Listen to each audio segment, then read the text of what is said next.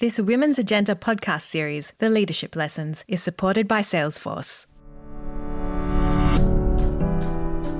While many Australian politicians had their sights set on a career in Canberra from an early age, my guest today had never imagined becoming a Member of Parliament. In fact, it's one of the last things she thought she'd end up doing. Helen Hayes is a proud rural and regional woman and currently the only Member of Federal Parliament with a background in midwifery. I'm Shirley Chowdhury, the host of the Women's Agenda podcast, The Leadership Lessons, which is made possible thanks to the support of Salesforce. In our conversation today, Independent MP and Federal Member for Indi, Helen Hayes, explains how her desire to be an active and useful member of her rural community led her down the unexpected path of politics. She opens up about the process of getting elected and why she's so passionate about issues of climate change, integrity, and making our democracy work for everyone. Before we begin our conversation today, I would like to acknowledge the traditional owners of the lands on which we meet. For me, it's Bangarang Country, northeast Victoria. I'm based in the town of Wangaratta.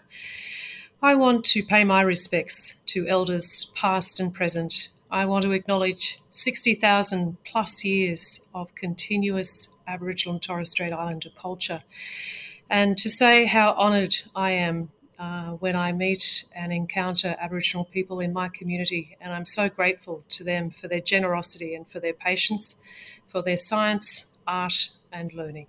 Thank you, Helen. And I'm on Cammeraygal land, and I pay my respects to elders of this area too, past, present and emerging, and feel so privileged to live in a place that is just so beautiful and has been looked after for millennia. Helen Hayes, it's such a pleasure to have you on here today. I almost don't know where to start because you've had such a varied background. You're the member for Indi in Victoria and you've been in the House of Reps since 2019. But you had a really interesting career before you entered politics. You completed a Bachelor of Nursing and then a PhD in Medical Science. You've served on numerous boards as chair and as a director.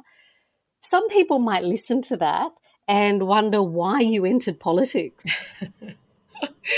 I think, Shirley, one point in my CV that wasn't there in that lovely introduction was that I am a rural and regional woman. And I grew up on a dairy farm in a very small place with just a tiny school and a tennis court and a very wonderful connected community. Like many kids on a farm, I experienced the elements as a young person, helping my parents, contributing to farm work, understanding when we were in drought and when we were having a good season. And I did what many country kids do, and that's complete my schooling and head to the city for further education.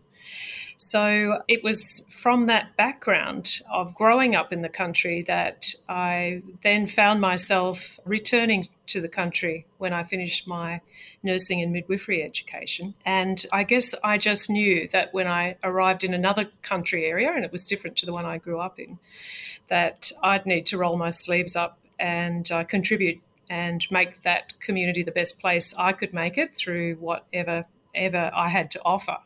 So that's pretty much what I did. And it's because I'm a rural and regional woman, I think that my career has had some interesting elements to it. I think there's many things I've done that I did because there was no one else to do them. And so I stepped in. And I guess the other thing I would say is, like many country kids and young women in particular, I wasn't that aware of the kind of career opportunities that may be available to me, and I chose a particular path because that was something I knew about nursing, and my great aunts had been very wonderful nurses, and one of them in fact was a sister of charity, a nun, and she was director of nursing at the private hospital called Mount St Evans, which is now St Vincent's Private, part of the St Vincent's Hospital Network. I used to look at them and talk to them, and they seemed to have such extraordinarily interesting lives. So when they said to me, Helen, you should be a nurse, I didn't really question it that much. And even though when I was in my final year at school, some of my teachers were trying to lead me in other directions, and in fact I applied for a course at Melbourne Uni and was accepted there, but I felt that, no, I should really try nursing. This is what my aunts think is a really good idea and it sounds terrific. So I did. But as you said, I've gone in other directions as well. So are you the only person with a nursing background in Parliament? Yeah, actually, no. Jed Carney, member for Cooper, is also a nurse. I understand I'm the only ever midwife, though, so I think that is a first. But Jed and I are the only two nurses in the Parliament, and we're not aware of anyone who has come before us as nurses. And I think that's interesting from the whole perspective of gender balance in the Parliament, actually, on lots of levels, but also knowing how many women are nurses and have been nurses since 1901 when the Parliament first began, that there's only two of us now and that we're such a rare couple of birds, I suppose. It's just great diversity of thinking and diversity of experience, which we need in Canberra and in Parliament. When we go into new roles, we all have expectations about what that's going to be like. Has your time in Parliament, you've been there for about 2 years, has that matched your expectations of what you thought it might be like? Well, Shirley, this kind of speaks to the initial question, really, around becoming a member of Parliament. It absolutely was not in my life plan. And I think that if something's in your life plan, then you have a set of expectations that match that ambition. So for me, becoming a member of Parliament is deeply and inextricably connected to my lifelong desire to be a useful person in a rural community. And while I've always been engaged in digesting and analysing politics, and I've been very aware, particularly when I undertook my master's studies in public health and then my PhD, the impact of politics and policy on everyday people's health outcomes, so highly alert to that. I had never seen myself as someone who would be putting my hand up to run for Parliament. But I did so because as a community person, I became highly engaged in seeking something better in our electorate. In 2012, a group of people got together rather famously now in the Wangaratta Library in a back room and started discussing our local democracy and how we might better get involved. And that then led to the formation of Voices for Indi and then subsequently the election of the independent member Cathy McGowan. So it was when that began, I, like many other people, said, yeah, I'd really like to help make that happen. So I rolled my sleeves up like many hundreds of other people did and did things that I felt very uncomfortable doing, like door knocking and standing on a polling booth and talking to people about politics. So I became engaged then in a way that gave me some insight as to what it might be like to be a member of Parliament. I subsequently, when Cathy was elected, Cathy created a Volunteers in Canberra program, which I've continued. And I went up to Canberra and spent 4 days as a volunteer and found that fascinating and energising, but in no way thought that I would be a Member of Parliament. But it did pull back the veil, I suppose, and gave me some sense of what the job might be like. And there's no question that I would never have actually run for Parliament had I not done that program, no question at all. Yeah, so I guess I had a rather naive view from that experience, but also I had a real sense, having watched Cathy do her job, that this really is a job that someone who's experienced in working with communities and representing communities could do. And I knew I had those skills. So when I got there, like the difference, I suppose, like I didn't have a lot of expectations of what it would truly be like in the Parliament, but I had some expectations which have been pretty well matched, I would say, about what it's like to be a representative in the community and running an electoral office. It's a bit like running an emergency department, to be honest. Triaging constantly. Totally, yeah. I think there's two images that you pulled out that really resonate with me. One, the country town, the people just rolling up their sleeves, sitting in a back room somewhere saying, well, let's just fix this. I feel like that is who we are as a country. There are so many country towns where men and women who just feel passionately about a topic roll their sleeves up and just jump in and get things done. How do we get more of those people? We've talked a lot this year about Parliament and the issues in Canberra, and some of that comes from a lack of diversity and a lack of representation. How do we encourage more women in particular, but also people from those regions and those small towns who have a very special perspective to think about careers in politics? I think we need to see the diversity in the Parliament so others can recognise themselves as being someone who could be in the Parliament. And many people have talked about that, of course, and it's so much broader than gender, isn't it? It's around the truest sense of diversity in order to have the confidence to even put your hand up to join a party potentially, and then potentially to run for pre-selection, or indeed to take the kind of wacky and bold step that it is to try and run as an independent, which is even more difficult than many other things you might try. Terribly difficult to get elected as an independent. It takes a certain level of confidence, of course it does. And in order to have confidence, you need to see something of yourself reflected in that place. And as I outlined before, for me, it was having that role model of Kathy, a woman I knew in my own community who had had a career very different to mine, but again, steeped in her local community. And then when I saw her take on that job and do it with such competence, I thought, yeah, okay, they're the kind of skills that can work very well in the political sphere. And again, I knew as someone who had been engaged in healthcare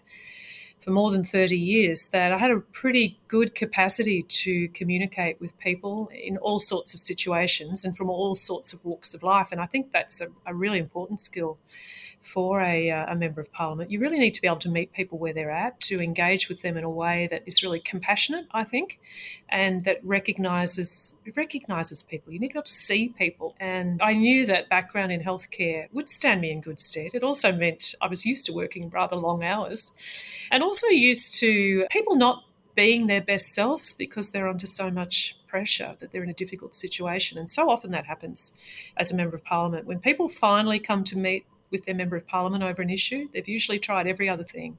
And sometimes they're very angry or very sad or feeling very vulnerable. So I think my background in health really helped me. And I think there's so many people in all walks of life that would have a skill set that could lend itself to being a most fantastic Member of Parliament. We always hear about the negatives in Canberra. You know, there's always, the media tends to focus on the negatives, and rightly so in many cases. What are the things that have surprised you about being in Canberra as an MP that you smile at and you think, wow, that's really lovely, or that works well, or what are the good things? Well, I'd have to say, Shirley, being totally candid, I often smile that I am there. I'm often surprised when I see myself in the mirror. That's the truth. There's almost never a time when I'm in the House of Representatives and the Speaker gives the call, the member for Indi has the call, that I don't stand up and feel a little tickle of thrill and excitement to be the member for Indi. And with that, this enormous sense of privilege and responsibility. And that's an extraordinary feeling. And I know that it comes to so few people. You know, the fact that we've got 151 seats in the House of Representatives and we still couldn't fill it with the number of women who've had one of those seats. So I have a sense of a place in history, which is a great privilege. And I know that I'm only in the House because the people of Indi have given me their trust to be there. And I just take that so very seriously. And I guess along with that, I think it's a rather lovely dignity that the staff of the House of Parliament bestow upon members of Parliament. For other people to observe it, it may seem rather old-fashioned, but I see it as being so important, and it does make me smile when someone opens the door, "Here you are, ma'am," or "Can I help you, ma'am?"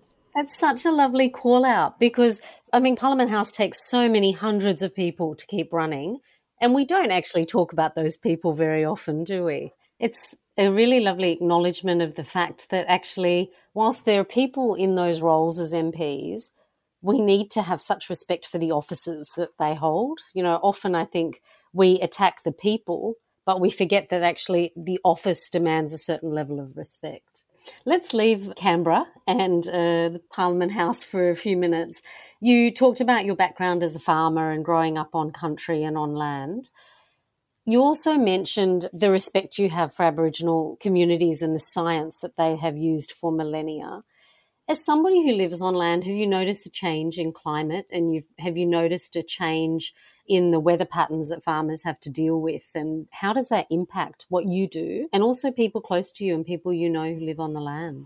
Yeah, Shirley, absolutely, I notice it. And I live in a wine-growing region, and for many, many years, our winemakers, our grape growers have told us that the time of vintage has changed.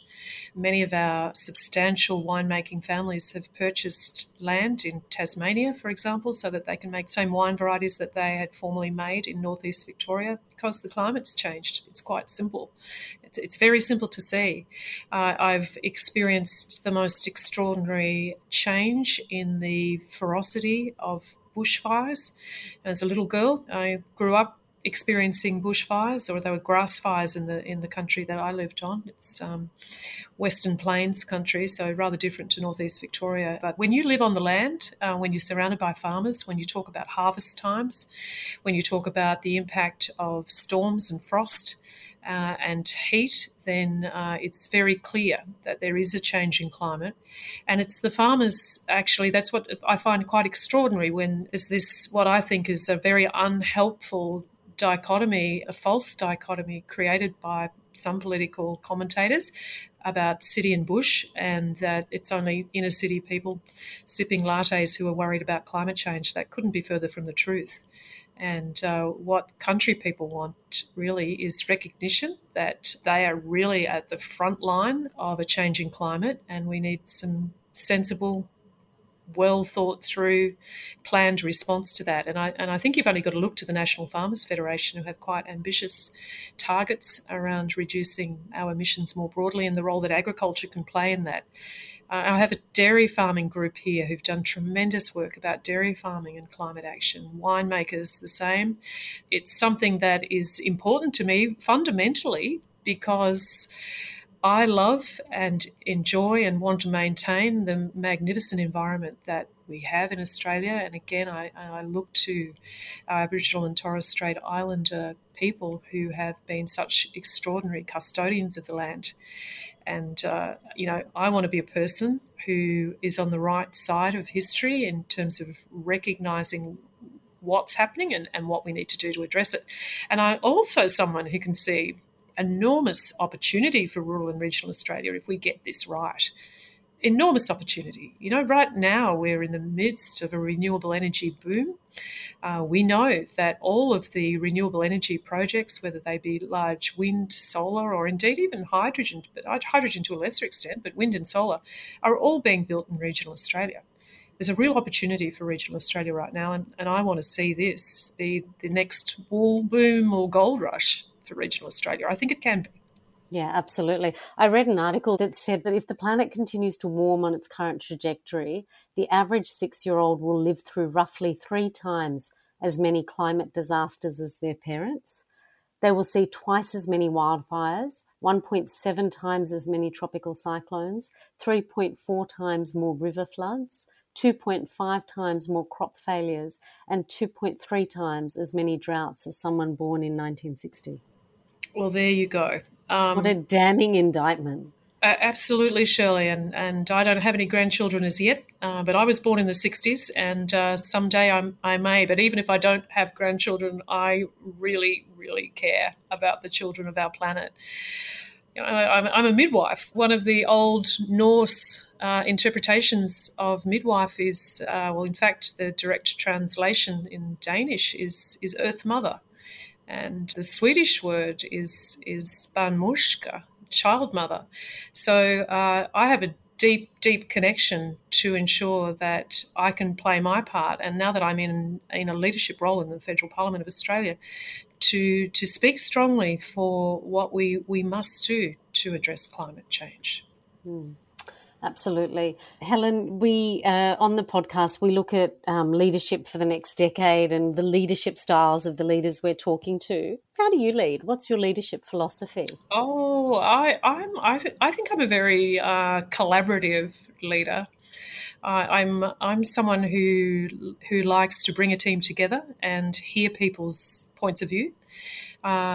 Ultimately, of course, as the leader of the team, I need to make decisions, but I like to make those decisions with the buy-in, with the input from plenty of people around the table. And I'm also someone, I think, perhaps a leadership book or a management guru might call me something of a laissez-faire leader, but I like to have a team around me who I trust and whose knowledge I respect and who I've recruited for their skills and expertise. And I very much like to let them get on with doing their work and bringing their recommendations to me. That's how I operate with my own team. I have a fantastic team of people, and I delegate them to do a lot of work on my behalf, to do the research and to come back to me with recommendations. And that's how I lead. Prior to me becoming the member for Indi, I led up a research team with the University of Melbourne Department of Rural Health, and it was a very similar approach. We were very collaborative, and we'd bring our ideas together, talk them out, have the debate, and ultimately make a decision. And prior to that, of course, prior to being an academic, I was an academic for 12 years. Prior to that, working on the wards as a nurse and a midwife, and that's very much a team approach. So, I'm very much moulded by those life experiences of teamwork. Do you ever doubt yourself? Oh, all the time. I do. And so many people I know, when I tell them that, they can't believe it, but it's true. I do doubt myself. I will often go home at the end of the day and ask myself, oh, really, maybe your approach is not the right one. Maybe you got it wrong. Yeah, I do. I question myself constantly, but, again, I'm trained scientifically, so I don't take things as a given. I certainly don't take my view as the only view. So, yeah, I have a very healthy level of self-doubt, Shirley. Look, I think most people do. I think unless you're a narcissist, you've always got that voice in your head telling you you're not good enough or you can't do it. When your voice rears its ugly head, what do you do to stop it or to cope with it? Yeah. I often talk it out, and those closest to me, and probably my partner is the one who's heard the doubtful voice more than anyone. And I love him for it. He's been a very generous listener over many, many years. So there's that. I will tell him I'm feeling really worried about this, for example. But I'm a nature lover, and I'm very lucky. I live on a lovely piece of land wedged between the Ovens and King rivers, so it's a billabong country, and I walk out my back door and I see the most magnificent billabong of the King River, and I love to get out there and paddle around on an old canoe that a friend gave us. It's a really old canoe. I love to look at the birds. I love to walk in the bush. I love to cross-country ski. I love to ride my bike. So nature really, really helps me with self-doubt, because I get out there and, you look up at the stars and you think, oh, come on, who are you? What do you think? Insignificant, aren't you? Yeah, that really, really helps me. No question, it does. Yeah, and you know what, Shirley, I love watching a bit of kind of trash telly. Oh, me too. I love to lie on the couch late at night, and I'm a big lover of Nordic noir. I love seeing a movie. I stay up way too late watching TV and relaxing, actually. Yes, I do exactly the same, and then regret it the next morning when I have to get up far too early. Thank you for being so honest and open with your responses to those questions. We've tried to really normalise on this podcast how normal it is to doubt yourself and have those voices in our head. And I think somebody told me a few years ago that there's a very fine line between narcissism and anxiety. And, I think we all traverse that anxiety side so often. Not many of us are narcissists, but it's so easy to get caught in that vortex of self-doubt.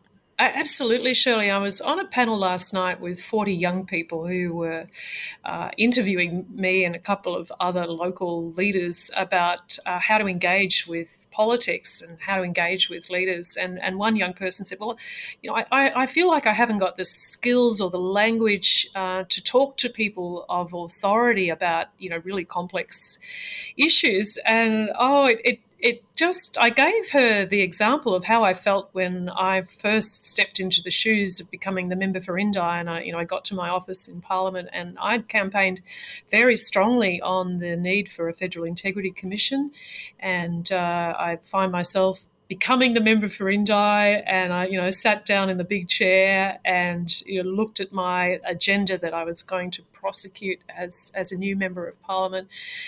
and I started examining the legislation, or proposed legislation that had happened in the past about Integrity Commission, none of which, of course, have ever occurred.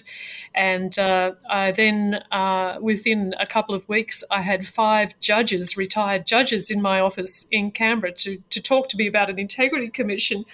And I said to them, oh, God, I feel so intimidated and so inadequate to be a member of Parliament to prosecute this such complex legislation.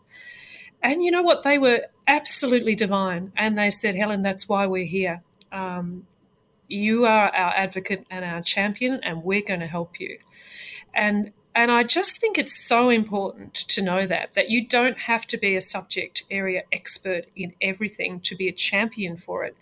What you need is those experts to support you and help you, and that's exactly been my experience with prosecuting the need for a Federal Integrity Commission. And I'm a very different person to what I was 2 years ago in terms of my knowledge on that now, and I've got them to thank for that, and so many other people to thank for that. They've really given me that support and expertise and knowledge that I needed. And I know they're there at the end of the phone. And I said that to these young people. Find those people to help you, and they will. They will be delighted to help you if you're trying to champion a cause that they're passionate about. And that's such a good lesson for all of us, because I think if we make ourselves vulnerable and say, actually, I don't know and I feel intimidated and I'm not comfortable in this position, there are always so many people who put up their hand to help. My career has been built on the back of, on the shoulders of mentors and sponsors and supporters. And, I wouldn't be here today if I hadn't been open to that and hadn't asked. I think it's so true, Shirley. And I often say, being scared is no excuse not to do it. You need to face your fear and then find the help you need to make it happen. So really acknowledging that vulnerability, actually taking seriously those anxieties that you have, taking seriously that little voice of doubt, and then saying, well, how do I fix the doubt? How do I get that team around me that's going to help me to get there? Absolutely, you do. Absolutely. Helen, let's turn to the next decade. I have so many questions for you about the next decade. Firstly, what's in the next 10 years for Helen Haines? Oh, gosh. You know what, Shirley? If you asked me that at any decade in my life, I would have got it wrong. Like, I'm not someone who cuts up my life into decades. I never have been. I've never really seen life by age milestones or in a temporal kind of way. I feel in many ways I'm the same person as a 60-year-old as I was as a six-year-old in a funny kind of way. I know that's not true. Of course, I'm not the same person, but I'm always really open to possibilities. And the fact that I've lived most of my life in a small country area, but managed to undertake a doctorate in Sweden is kind of a strange and fabulous thing that I would never have predicted for myself as a rural woman. The fact that I'm a member of Parliament now, again, not something I would have predicted. So none of those things all have happened in the last decade, or a bit more than the last decade for the academic stuff. But for the next decade, I'm running for Parliament again. I've put my hand up to run again. So I'm hoping that at least part of the next decade I will remain the member for Indi. I see this next decade as a period where we can take steps in either direction when it comes to truly learning and innovating from this extraordinary experience that COVID has been for us. We can actually make some clear decisions about how we want the future to be. And for me, I want that future to be one where we are absolutely seriously now innovating and taking up the opportunities that a changing climate have brought, and leaping into this space of becoming really becoming an exporter of renewable energy, and an exporter of renewable energy in a way that sees a prosperity for regional communities that they have not experienced in many, many decades. I want to be a part of that. I want to lead that in my own community and in my own small way. I've tried to do that through the work I've done with community energy and the co-design work on locally owned energy. So I want to see that in the next decade. I think it can happen. I want to see the honour and respect paid to Aboriginal and Torres Strait Islander people through the Uluru Statement of the Heart. The final thing that got me across the line when people tapped me on the shoulder and said, "Helen, would you consider putting your hand up as a candidate to follow Kathy?" The thing that got me across the line was when someone said to me, "Helen, I know how passionate you've been about justice for our First Nations people. Wouldn't you like to be sitting in the Parliament on the day that happened?" There's nothing I would want more. And if I can play my tiny part in that, if I can play a tiny part in that happening and to be sitting in the House of Representatives when that happened, that would be a wonderful thing to see this next decade. So there are a couple of things really, Shirley. Well, on reconciliation and on constitutional recognition and voice to Parliament, Helen, you have so many people cheering you on and on climate change, and we all hope that day comes quickly, and I hope we don't have to wait 10 years for it. You know, I think we owe such a huge debt of gratitude to our First Nations people in this country, and we have this incredible culture, this shared culture and heritage that we get to share in every day that is a gift that they've given us through the Uluru Statement. So we wish you all the very best of luck in that regard, and thank you for joining us today and for your openness and authenticity. Thank you so much, Shirley. I've loved having this conversation with you. It was so refreshing to talk to Helen Haines, a genre of politician we are seeing so much more of and need to see so much more of. She's dedicated, open, authentic, and so keen to make a difference in Canberra. I also loved the fact that she brings a diverse perspective to her work as an MP, not only as a woman, but with a health background and a regional perspective that focuses on farmers and our Indigenous heritage. It is so vital for the future of our country that we have more women like Helen in Parliament at all levels. Thank you so much for joining us again for this episode of the Leadership Lessons podcast. This episode was produced by the talented Alison Ho and made possible through the support of Salesforce. You can contact us via Women's Agenda or me, Shirley Chowdhury, anywhere on social media. We would love to hear from you. Women's Agenda comes out every weekday, and you can read it and subscribe at womensagenda.com.au. There is nothing better than reading the Women's Agenda newsletter with a cup of coffee at 11 o'clock every morning. Thanks so much for joining us, and we'll see you next week. Bye.